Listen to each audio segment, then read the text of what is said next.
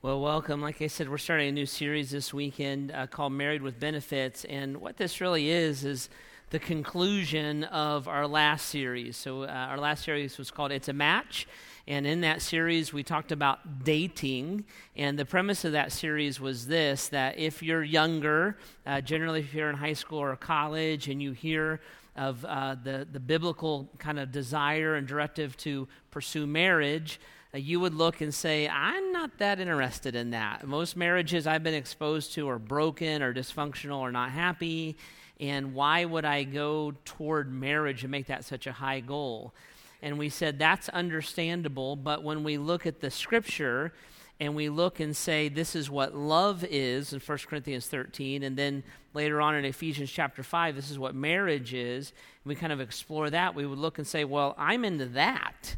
I'm into being loved. I'm into giving my life and have somebody give their life to me. I would be really into dedication and devotion and growing old together and having life together. I love that idea, but the practical outlay of that I see in marriage, I don't see that idea playing out very often in marriage. And what we said in It's a Match is we said everybody who ever got married wanted what you want, dreamed what you dreamed, believed they found what you found, and yet they have the marriage that they have. What if we dated differently? What if we put in a different foundation, build our relationship off different things? Could that lead to a different outcome? So that's a fascinating conversation, and it's all online. If you go to bath.graceohio.org, you can listen to that. You can watch it. You get a podcast or iTunes if you want, and encourage you to do that. There's a bunch of details in that. In fact, you're going to hear me a couple times this weekend say you should go back and listen to It's a Match, right? So it's all there, and we did a lot of kind of in-depth exploring about a couple of those parts of the scriptures there. This weekend, this weekend and next, I want to kind of wrap up the outplay of all that and lock into marriage. So if you're single, what we asked is the last 5 weeks, we said we're going to talk to you guys and we're going to ask the married people to kind of do the math with that and transport it over into marriage. Now I'm going to reverse that for a couple of weeks. If you're single, I'm going to talk to the married people. I'm going to ask you to take the marriage principles and push them back into the rest of your life. But that'll allow us to talk about that and kind of put a bow on it. This weekend, we're going to talk about what marriage is and, in essence, what it isn't. And then next weekend, we're going to talk about what do you do if you have a difficult marriage, if you're struggling, if you don't have two people who are equally committed to it. What do you do with that? And how do you navigate that biblically, and what would God say about it, okay? But this week I want to talk about kind of what marriage is and how we define it and how we approach it. One of my convictions or beliefs is that we misdefine marriage. We don't define it correctly. And because we don't define it correctly, when we hit rocky times in our marriage, and you will hit rocky times in your marriage because there's another human being involved, right? So every relationship on the planet that involves two human beings is going to have a rocky time in it. Every friendship, every business partnership, every roommate, every sports team, every marriage. So it's not a marriage thing, it's a human being thing. You're going to come across a difficult time or a rocky time or have something that you need to work out. And if you have defined your marriage incorrectly, when you come across those difficult times, you will bring the wrong solutions to that problem. And when you bring the wrong solutions to that problem, they won't work ultimately. And that compounded over time is where marriages break down and ultimately disintegrate, because we weren't operating off of the right definition of a marriage. Now, when you hear about marriage in our culture today, and you hear about Dr. Phil, who went through divorce, and Oprah, who's never been married, so like they're perfect people to listen to. When you listen to those things, what they will tell you is this. Commonly, the idea is this. The common definition of marriage in our culture is that marriage is a partnership. You'll hear that all the time, right? That's real familiar. Marriage is a partnership, and it's two people, and they come into the partnership, and it's 50-50, and what we do is we lay aside some of the husband's principles and some of the wife's principles, some of the husband's desires, some of the wife's desires. We lay those aside, we compromise, we come together, and we solve our problems by compromise. We negotiate a truce. I'm unhappy, you're unhappy, let's negotiate a truce. Let's negotiate a middle ground. You want a ranch, I want a colonial, let's buy a split level, that kind of a thing. And we'll negotiate that way, and that's the premise of most marriages. And we'll lock into that idea, and we'll take our wedding vows, and then we'll move forward with that idea that we have this partnership, and we need to negotiate and work through things, and everybody gives a little, and somehow that will cause our relationship to blossom. And I would submit to you that if you have that view of a marriage, it's actually a worldly view or a non-Christ-like view of a marriage. It's fascinating what the Apostle Paul says in 2 Corinthians chapter 5, verse 16. He says, "So from now on we regard no one from a worldly point of view." If you're a follower of Jesus Christ, the scripture is saying that because of what Christ has done in us and because of how he works in us, we now view people the way that Christ views us. And so that's what he's saying. Because I'm a follower of Jesus Christ, I no longer view you from a worldly point of view. Now, what's a worldly point of view? A worldly point of view, boiled down to its very core, is consumerism. That's a worldly point of view. It's this mindset. I do for you, and you do for me, and that creates a happy relationship, right? I do for you, and you do for me, that creates a happy relationship. And to the extent you do for me, that's going to govern the extent that I do for you. And it's consumerism, right? If you're a good boss, then I'll be a good employee. And if you're a good employee, then I'll be a good boss. It's a contractual relationship, which, by the way, is not sinful. It's just the way that it works, right? It's consumerism. When I go to a restaurant, if I go to the restaurant and the food is fast and hot and good and the service is good, I'm a satisfied customer. Therefore, I will be polite and I will tip you well and I will come back again and overpay for this food, right? That's the mindset. But if I go to the restaurant and the food is cold and gross and the waiter is grumpy, then I will not come back, I will complain, and I won't tip the waiter, right? And that's a worldly mindset. What you do for me dictates what I do for you. And Paul says, in Christ, we no longer view other people that way. Why? Because we're defined by our relationship in Christ. Now, what that means to marriage is this. Marriage, ready? Marriage is not a partnership. Marriage is a promise or a vow or a covenant, the Bible would say. It's not a partnership, it's a covenant, and it's a covenant or a promise that is to reflect our relationship with God. This is Ephesians chapter 5, and you got to go back to It's a Match and listen to the whole conversation about Ephesians chapter 5. But when God is defining marriage, he says this way. He says, we are to love each other as Christ loves us. And that's the basis of a marriage. Well, our interaction with God is not a partnership. It's a promise. We don't negotiate our relationship with God. We don't earn our relationship with God. We don't come to God with terms. Our relationship with God is completely, thoroughly, absolutely, unquestionably, ultimately dependent on Christ, not on me. It's by grace I'm saved through faith. It is not by works so that no one can boast. So when I go to create a relationship with God, I don't go in to make a deal. I don't look at God and say, hey, listen, you let me into heaven? You let me into heaven? What's it going to take? What's it going to take? Church once a week? No? Okay, church and giving? Tithing? How about 8%? Right? How about I go to church, I give a little bit, and I don't smoke, drink, chew, date girls who do? I'll even throw the Michigan thing in, right? And that'll let me in. We don't negotiate our position with God. Everything that we have from Christ comes from Christ. It's Christ who pursued. It's Christ who died. It's Christ, bunch of Bible words. Christ who justifies, Christ who sanctifies, Christ who makes us righteous. It's Jesus who gives us our salvation, Jesus who forgives us, Jesus' grace, Jesus' mercy. I'm the recipient of that. And as I receive that, then I start to respond to Christ from love, not in an effort to earn love.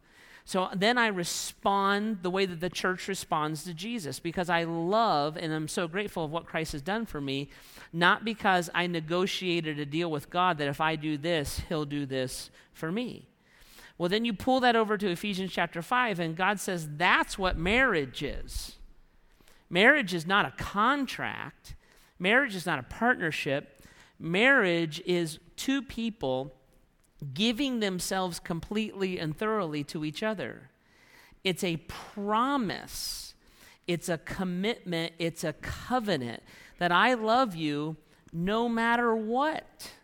And then ideally, in a healthy marriage, the other person, the wife or the husband, looks and says, and I love you no matter what. And what will define our relationship with each other is the love that we have for each other, the sacrifice, the submission, the giving of ourselves to each other.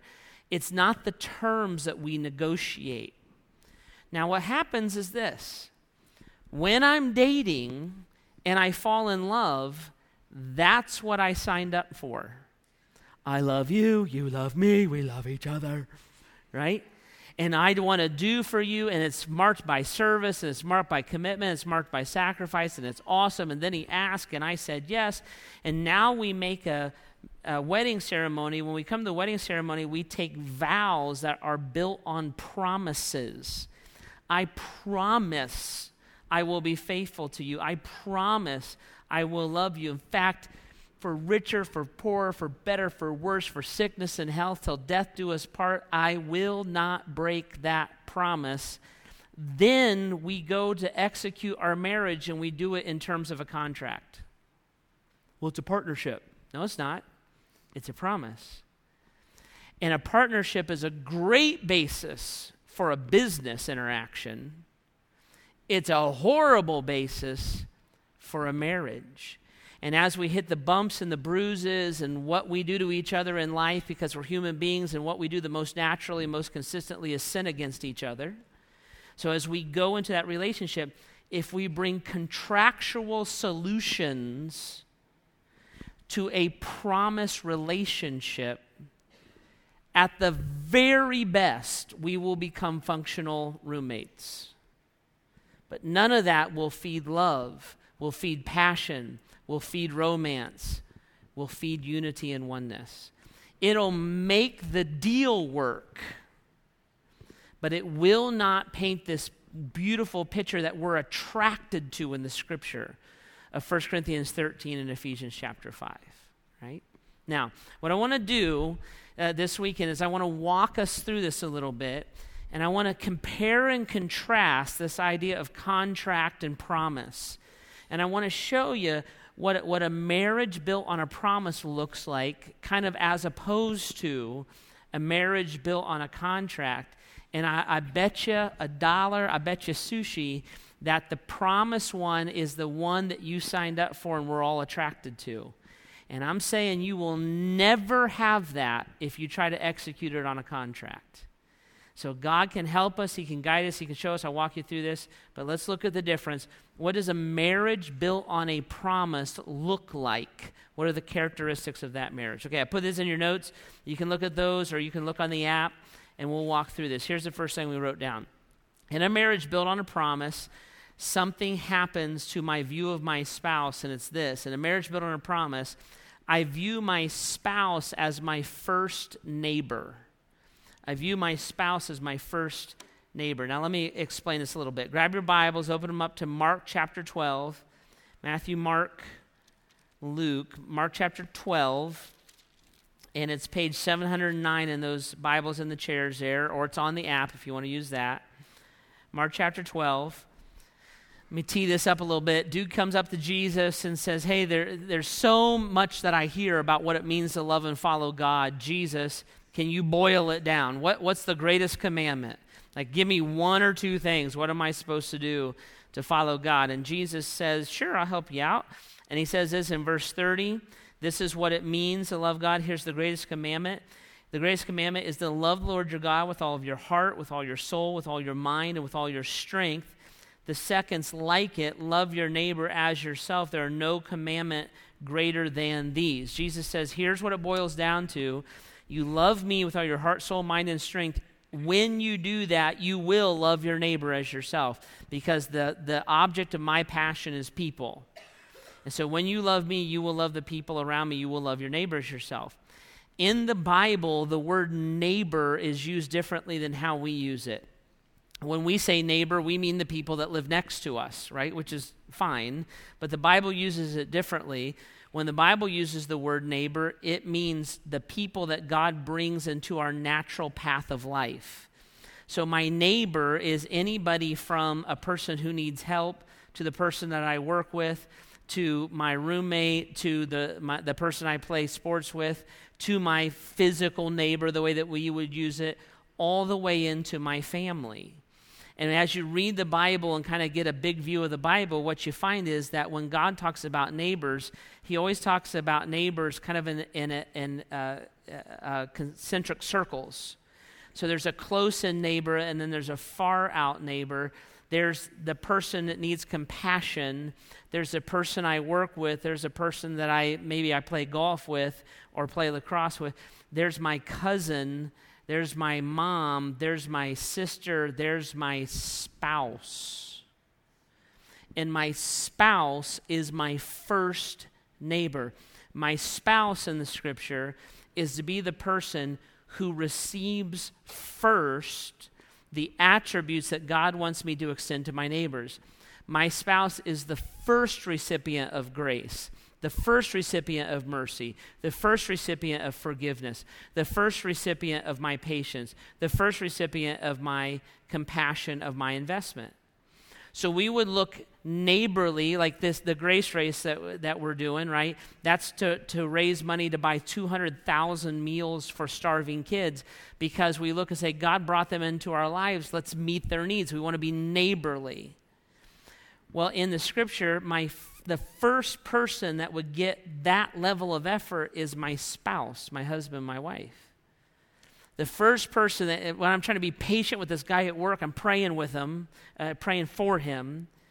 The first person that will get that level of patience from me is my spouse. They are my first neighbor in a marriage that's built on a promise. Now, let me show you this. In a marriage that's built on a contract, the person that annoys me the most is my spouse. The person that lets me down the most is my spouse. The person that doesn't measure up to my expectations the most is my spouse. Because when I have a contract and what I do all day is stare at the contract, I will find all the major and minute violations of said contract. And the thing with marriage is you're with your spouse all the time. They're always there, all day, every day. They go to bed with you. They go on vacation with you. They're there on the weekends. You can't escape them. They're with you 24/7. And if I am looking at the terms of our deal 24/7, I'm going to find the violations, and I'm going to keep the record of the violations, and they're going to drive me insane. Because nobody can fulfill a contract under that level of scrutiny. We made a deal. I remember it was 2001. And you left your Starburst wrappers in my car, and I specifically said, you're not allowed to mess my car up, and we negotiated a peace treaty, and you said, if you would quit, I'll quit messing your car up and quit complaining if you'll stop raising your voice to me. And you raise your voice to me, and you mess my car up, and I haven't messed your car up in many, many years, but you sure haven't kept your voice down over the years. I'm going to go right now and just dump the trash in your car because you have violated a contract with me. We said, you're supposed to, there are rules that we have laid down about how to load the dishwasher. How complicated is it to load the dishwasher? I have documented I put you through employee training about loading the dishwasher. And is that cup on the top rack? Is it on the top rack? Does it look like it's on the top rack? I'm making all this up.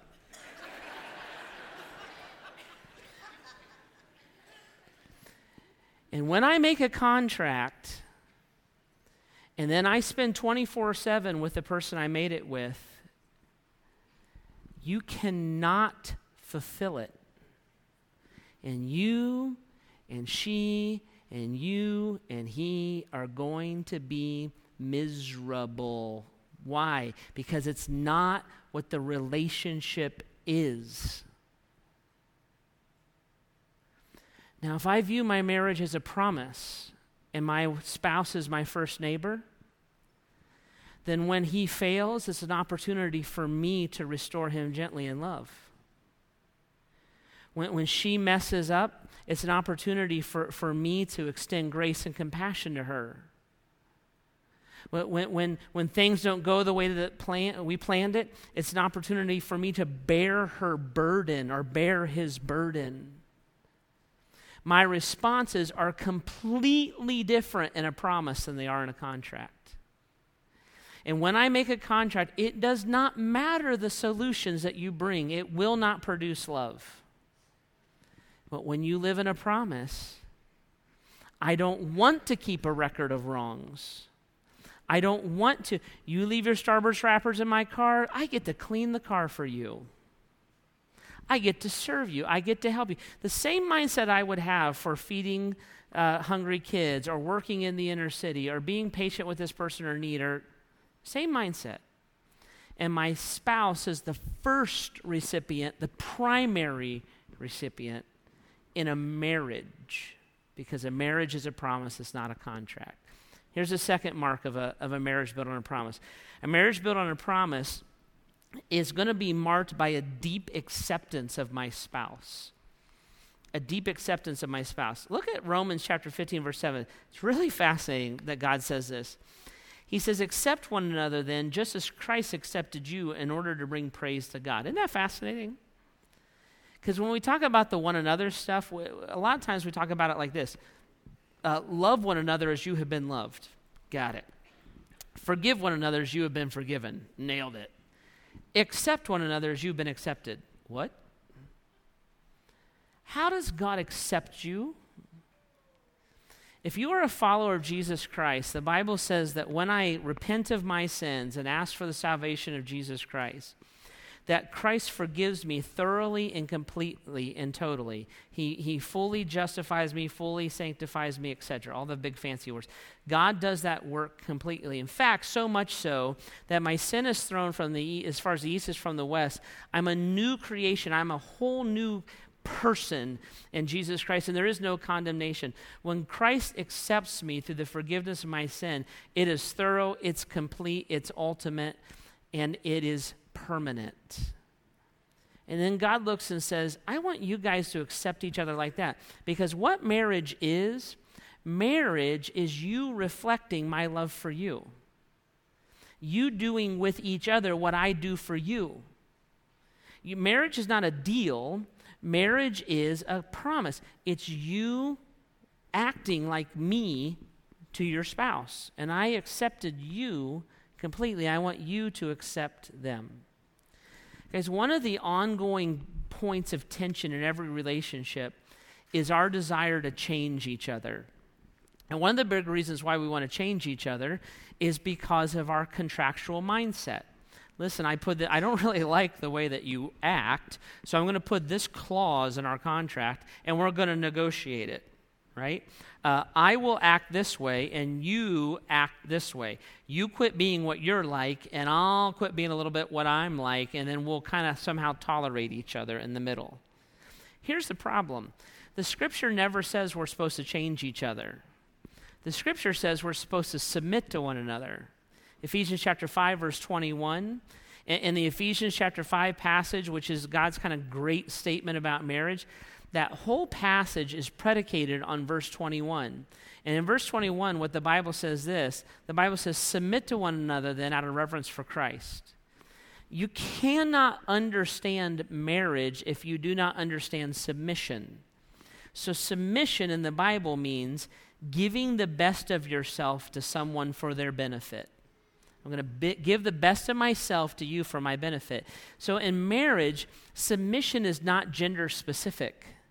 We always skip verse 21 and jump right into verse 22 where it says, wives, submit to your husbands, and we make marriage submission gender specific. It's not, because you have to read everything through verse 21. So all God is doing in verse 22 is repeating verse 21. And then he says, wives, you do it this way, uses the word submission, and then later on, he says, husbands, you die to yourself and you love like Christ loved the church. Submission is the bind of marriage. I want to give the best of myself to you, and a spouse then says, I want to give the best of myself to you, and that's what the wedding vows incorporate. Everything that I have, all that I am and all that I have, I give to you. Submit to one another. God doesn't say change each other.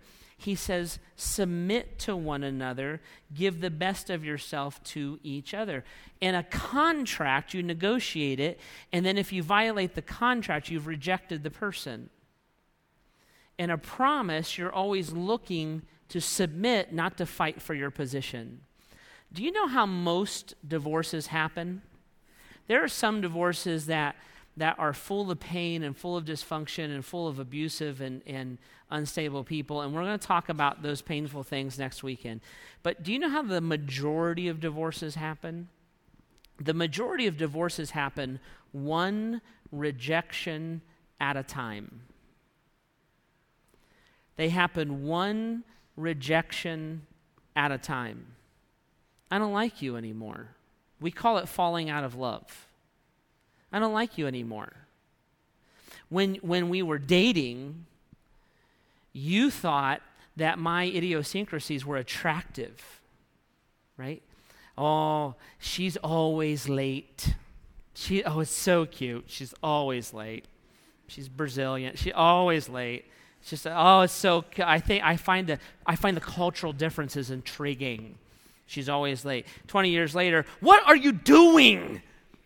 We got to go, or we're not going to be 10 minutes early.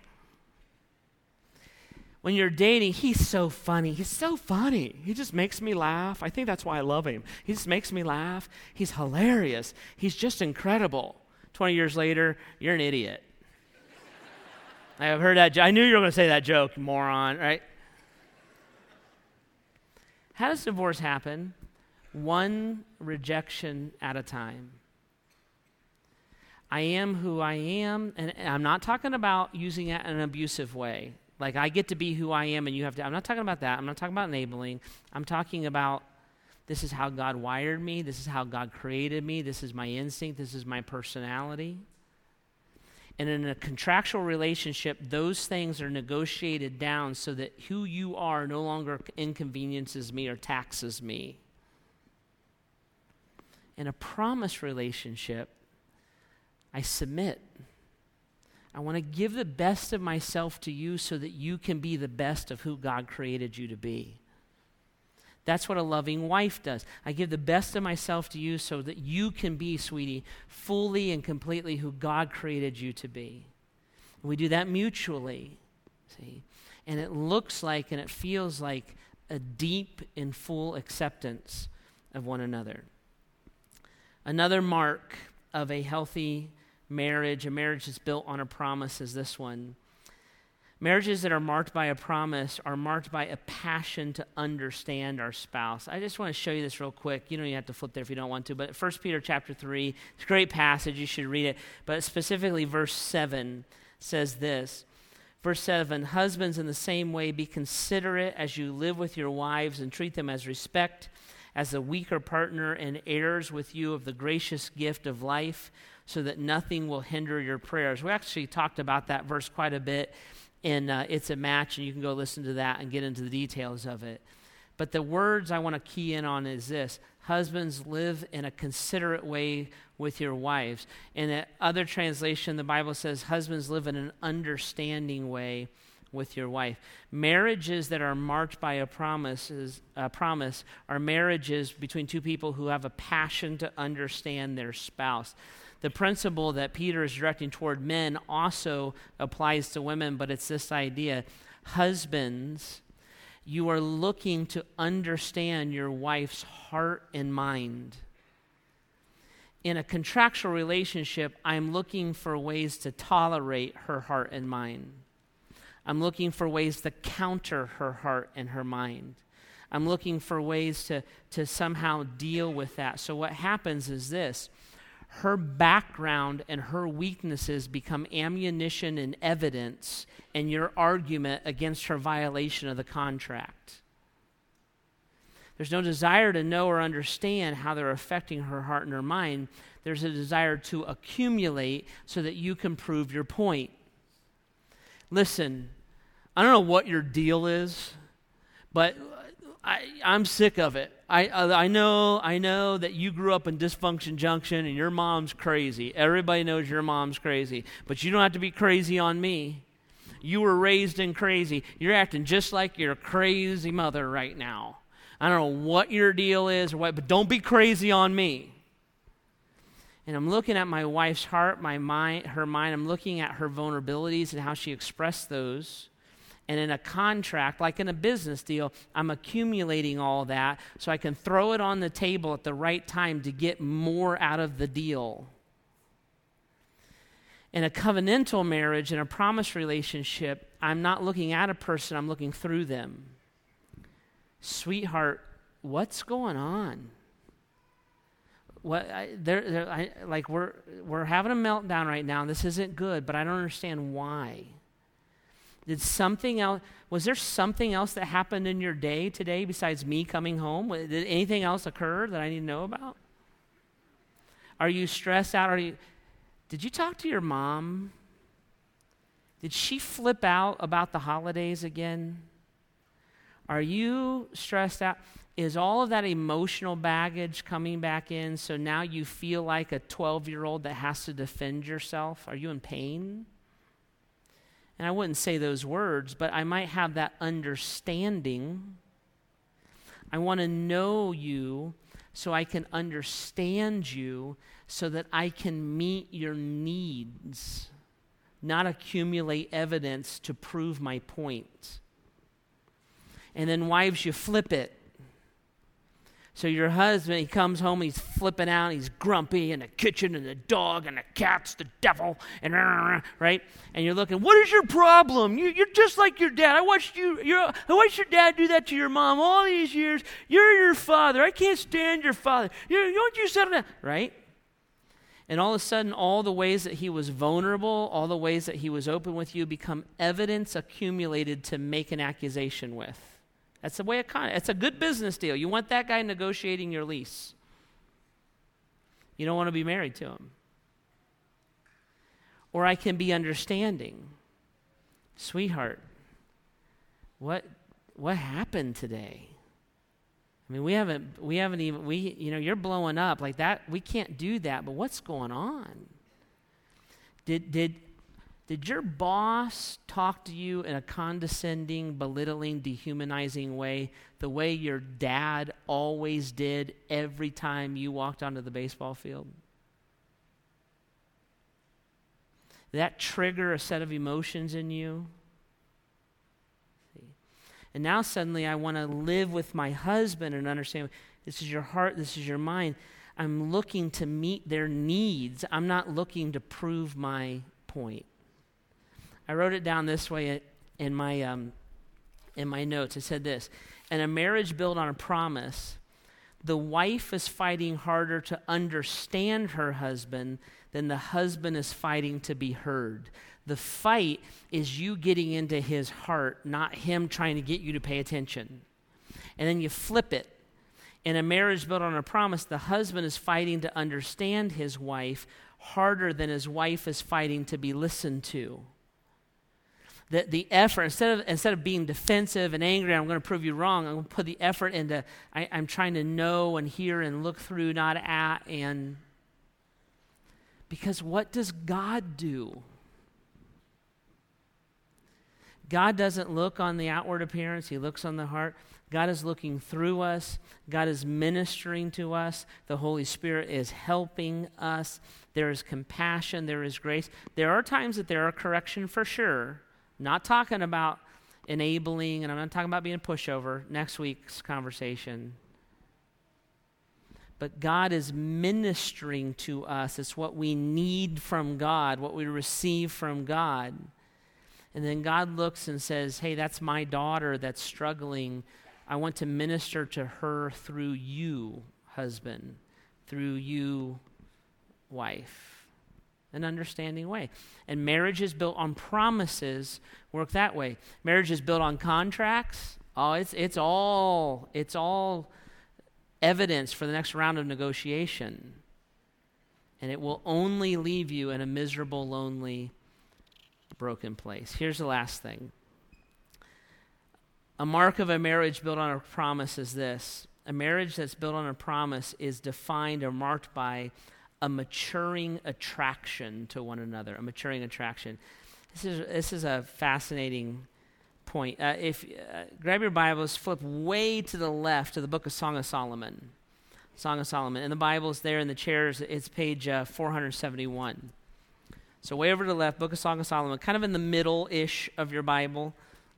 And let me put in some context here. So Song of Solomon is a beautiful love story. Sometimes we call it the sex book of the Bible, so it's kind of hot if you ever want to read it. But it's really good. But it's this beautiful love story, and the love story plays out like this. It starts off with two people being attracted to each other. It's all two people. The whole book is just two people. Two people being attracted to each other.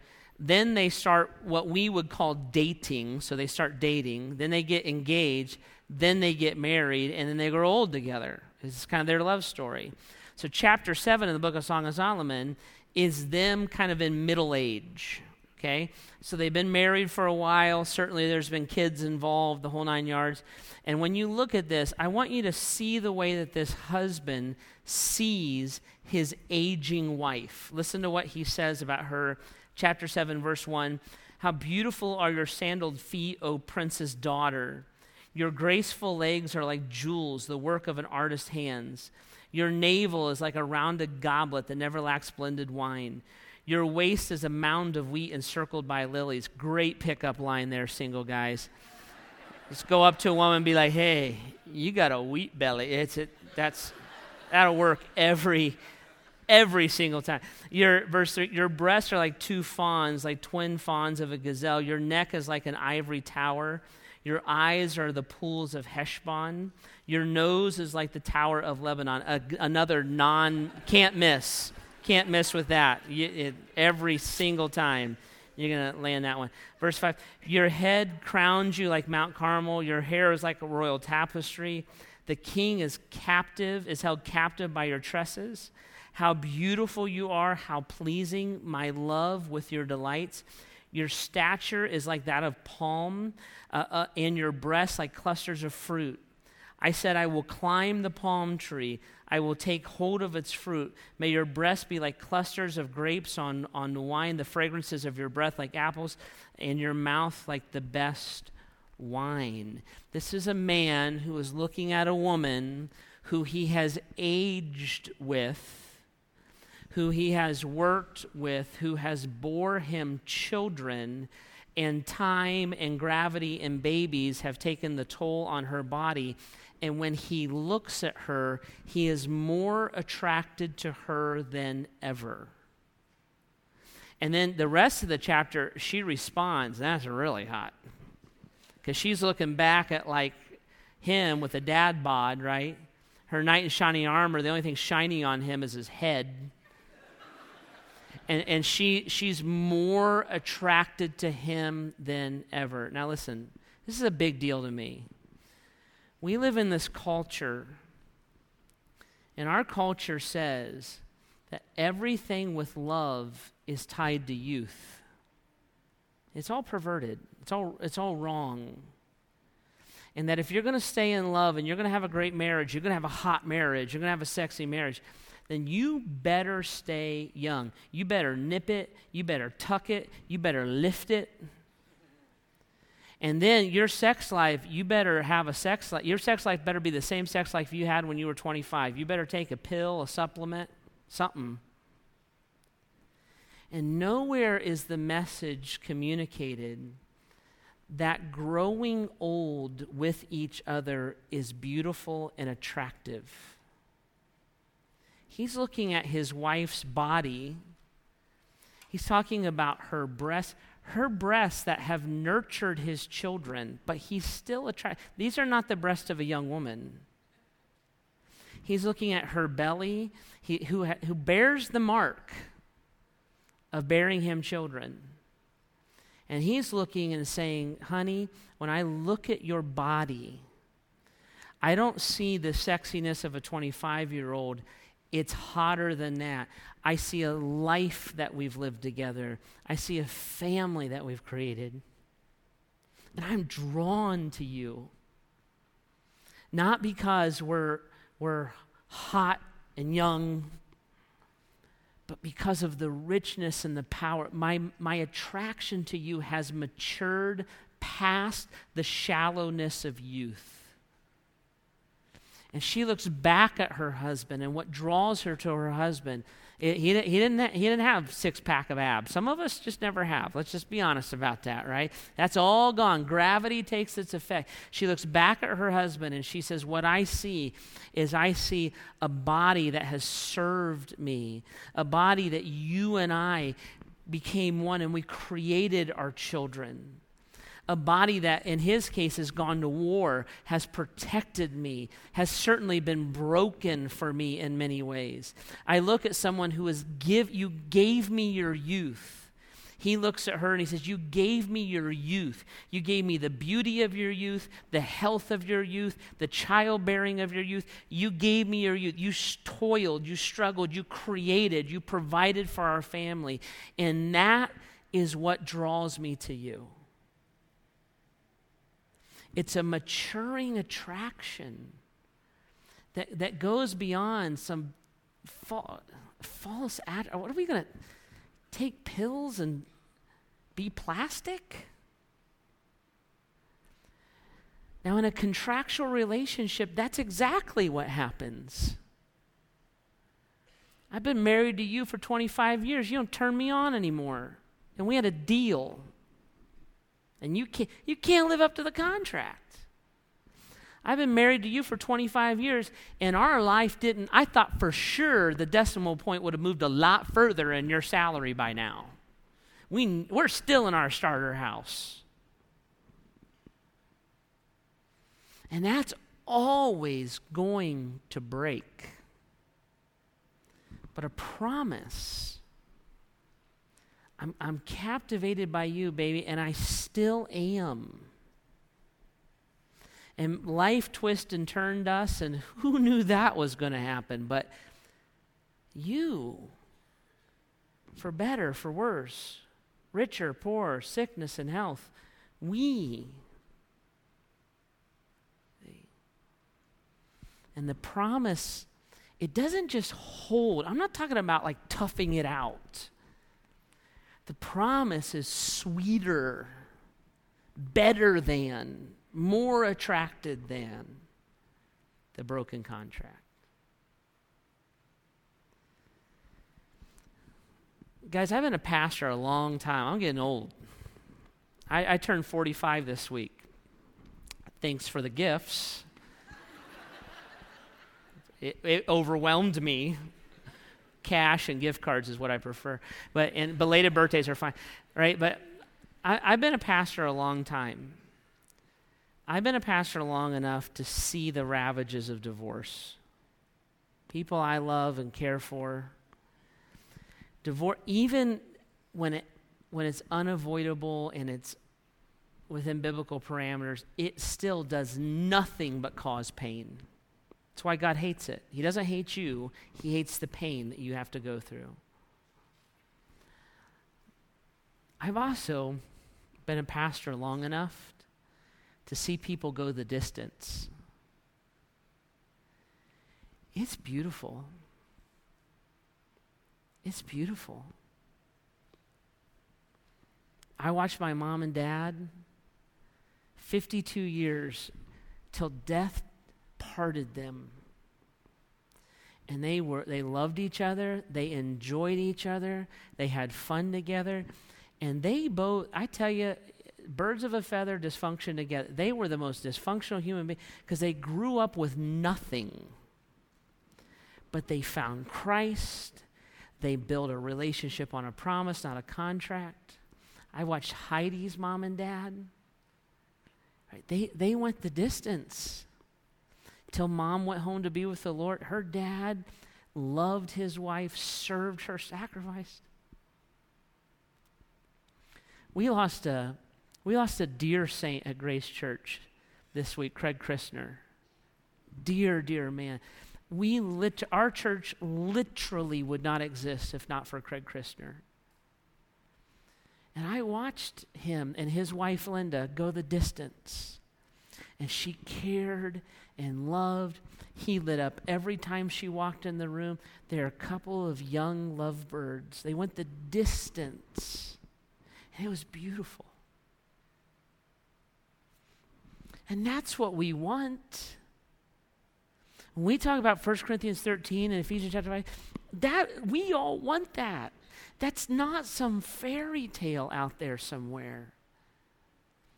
We want that, and you'll never get it with a contract. But with a promise, when you stand before witnesses on your wedding day, the primary audience at that ceremony is not your mom and dad. It's not your best man and bridesmaids. It is Jesus Christ. And the primary person that you are making a vow or a promise to is not your husband or your wife. It's to your Savior. And the father of the bride, the earthly father is just the stand-in. The father of the bride is our Creator God. The father of the groom is our Creator God. And the father of the bride and the father of the groom is the one who gives the bride and the groom to each other. And then he looks at the bride and the groom and he says, if you invite me in, if you know me, follow me, I will walk you down a path that you can have what you want. And you will reflect my love for you. And that's a promise. It's a marriage. It's the same covenant God makes to you and me. This is one of the circumstances in our life where when we look and say, I want to be loved and I want to love, because that's what we have. We're not all just selfish. I want to be loved. Sure I do. I also want to love, because half the fun is loving someone else. So I want to be loved and I want to love. And I want devotion and I want distance and I want security and I want to grow old with my wife in all the right ways. This is one of the circumstances in our lives where God looks at you and he would say, you know what? I want the exact same thing for you.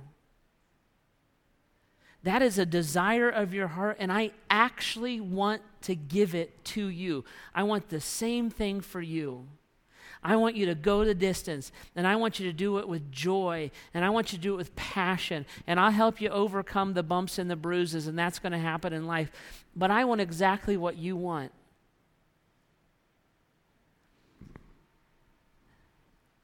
We have to achieve it with God's plan. If you date in chaos, you date in immorality, you date with a godless relationship, you're going to be married in chaos and married in immorality and married in a godless relationship. You made a contract, you're not going to fulfill it. But if you date in Christ, you fall in love and godliness, you make Christ the middle of it all, and then you make a vow to God, to each other, so the three strands are woven together, then you're married in Christ. The promise drives it, not the deal. And you can go the distance. I'm not talking about surviving. I'm not talking about, well, it's such a hassle now to break up the assets, might as well. I'm not talking about any of that. I'm talking about love and passion and sexiness and sexualness and joy and a richness that is beautiful, and it's rare. And as a follower of Jesus Christ, when we marry and that is our outcome, the church word is testimony. The testimony of that is unbelievable because it's what everybody wants and very, very few people have no idea how to get. See? And God wants it for you. That's not a pipe dream. That's not a Disney movie. That's the plan of God. You bring him into the middle of it, and he'll give you the desires of your heart. All right.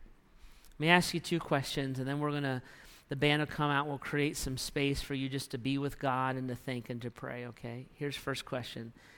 First question is kind of the obvious one. Does your marriage represent a contract, or does it represent a promise? Here's the best way to figure this out. If you want to figure out if your marriage is based on a contract or a promise, what you should do is do this. Ask yourself how you solve your problems. When we have a problem, how do we solve it? Do we negotiate a truce? Ranch, colonial, we'll just have a split level. Now, neither one of us are happy, depending on what side of the house we're on. If you solve your problems through negotiation and a truce, then you're probably working a contract. If you solve your problems with submission, sweetie, what I want is I want what you want. What will make me happy is when your dreams come true. So you working a contract, or are you working to build a promise? Here's the second thing. Our marriages are not legal entities. Do not confuse that. The marriage license from the state of Ohio is a tax document. It has nothing to do with God ordaining. That's why it does not matter what the court systems say a marriage is or isn't. It matters what the New Testament says, what the Word of God says. Our marriages are primarily spiritual. And my vow is primarily to Christ.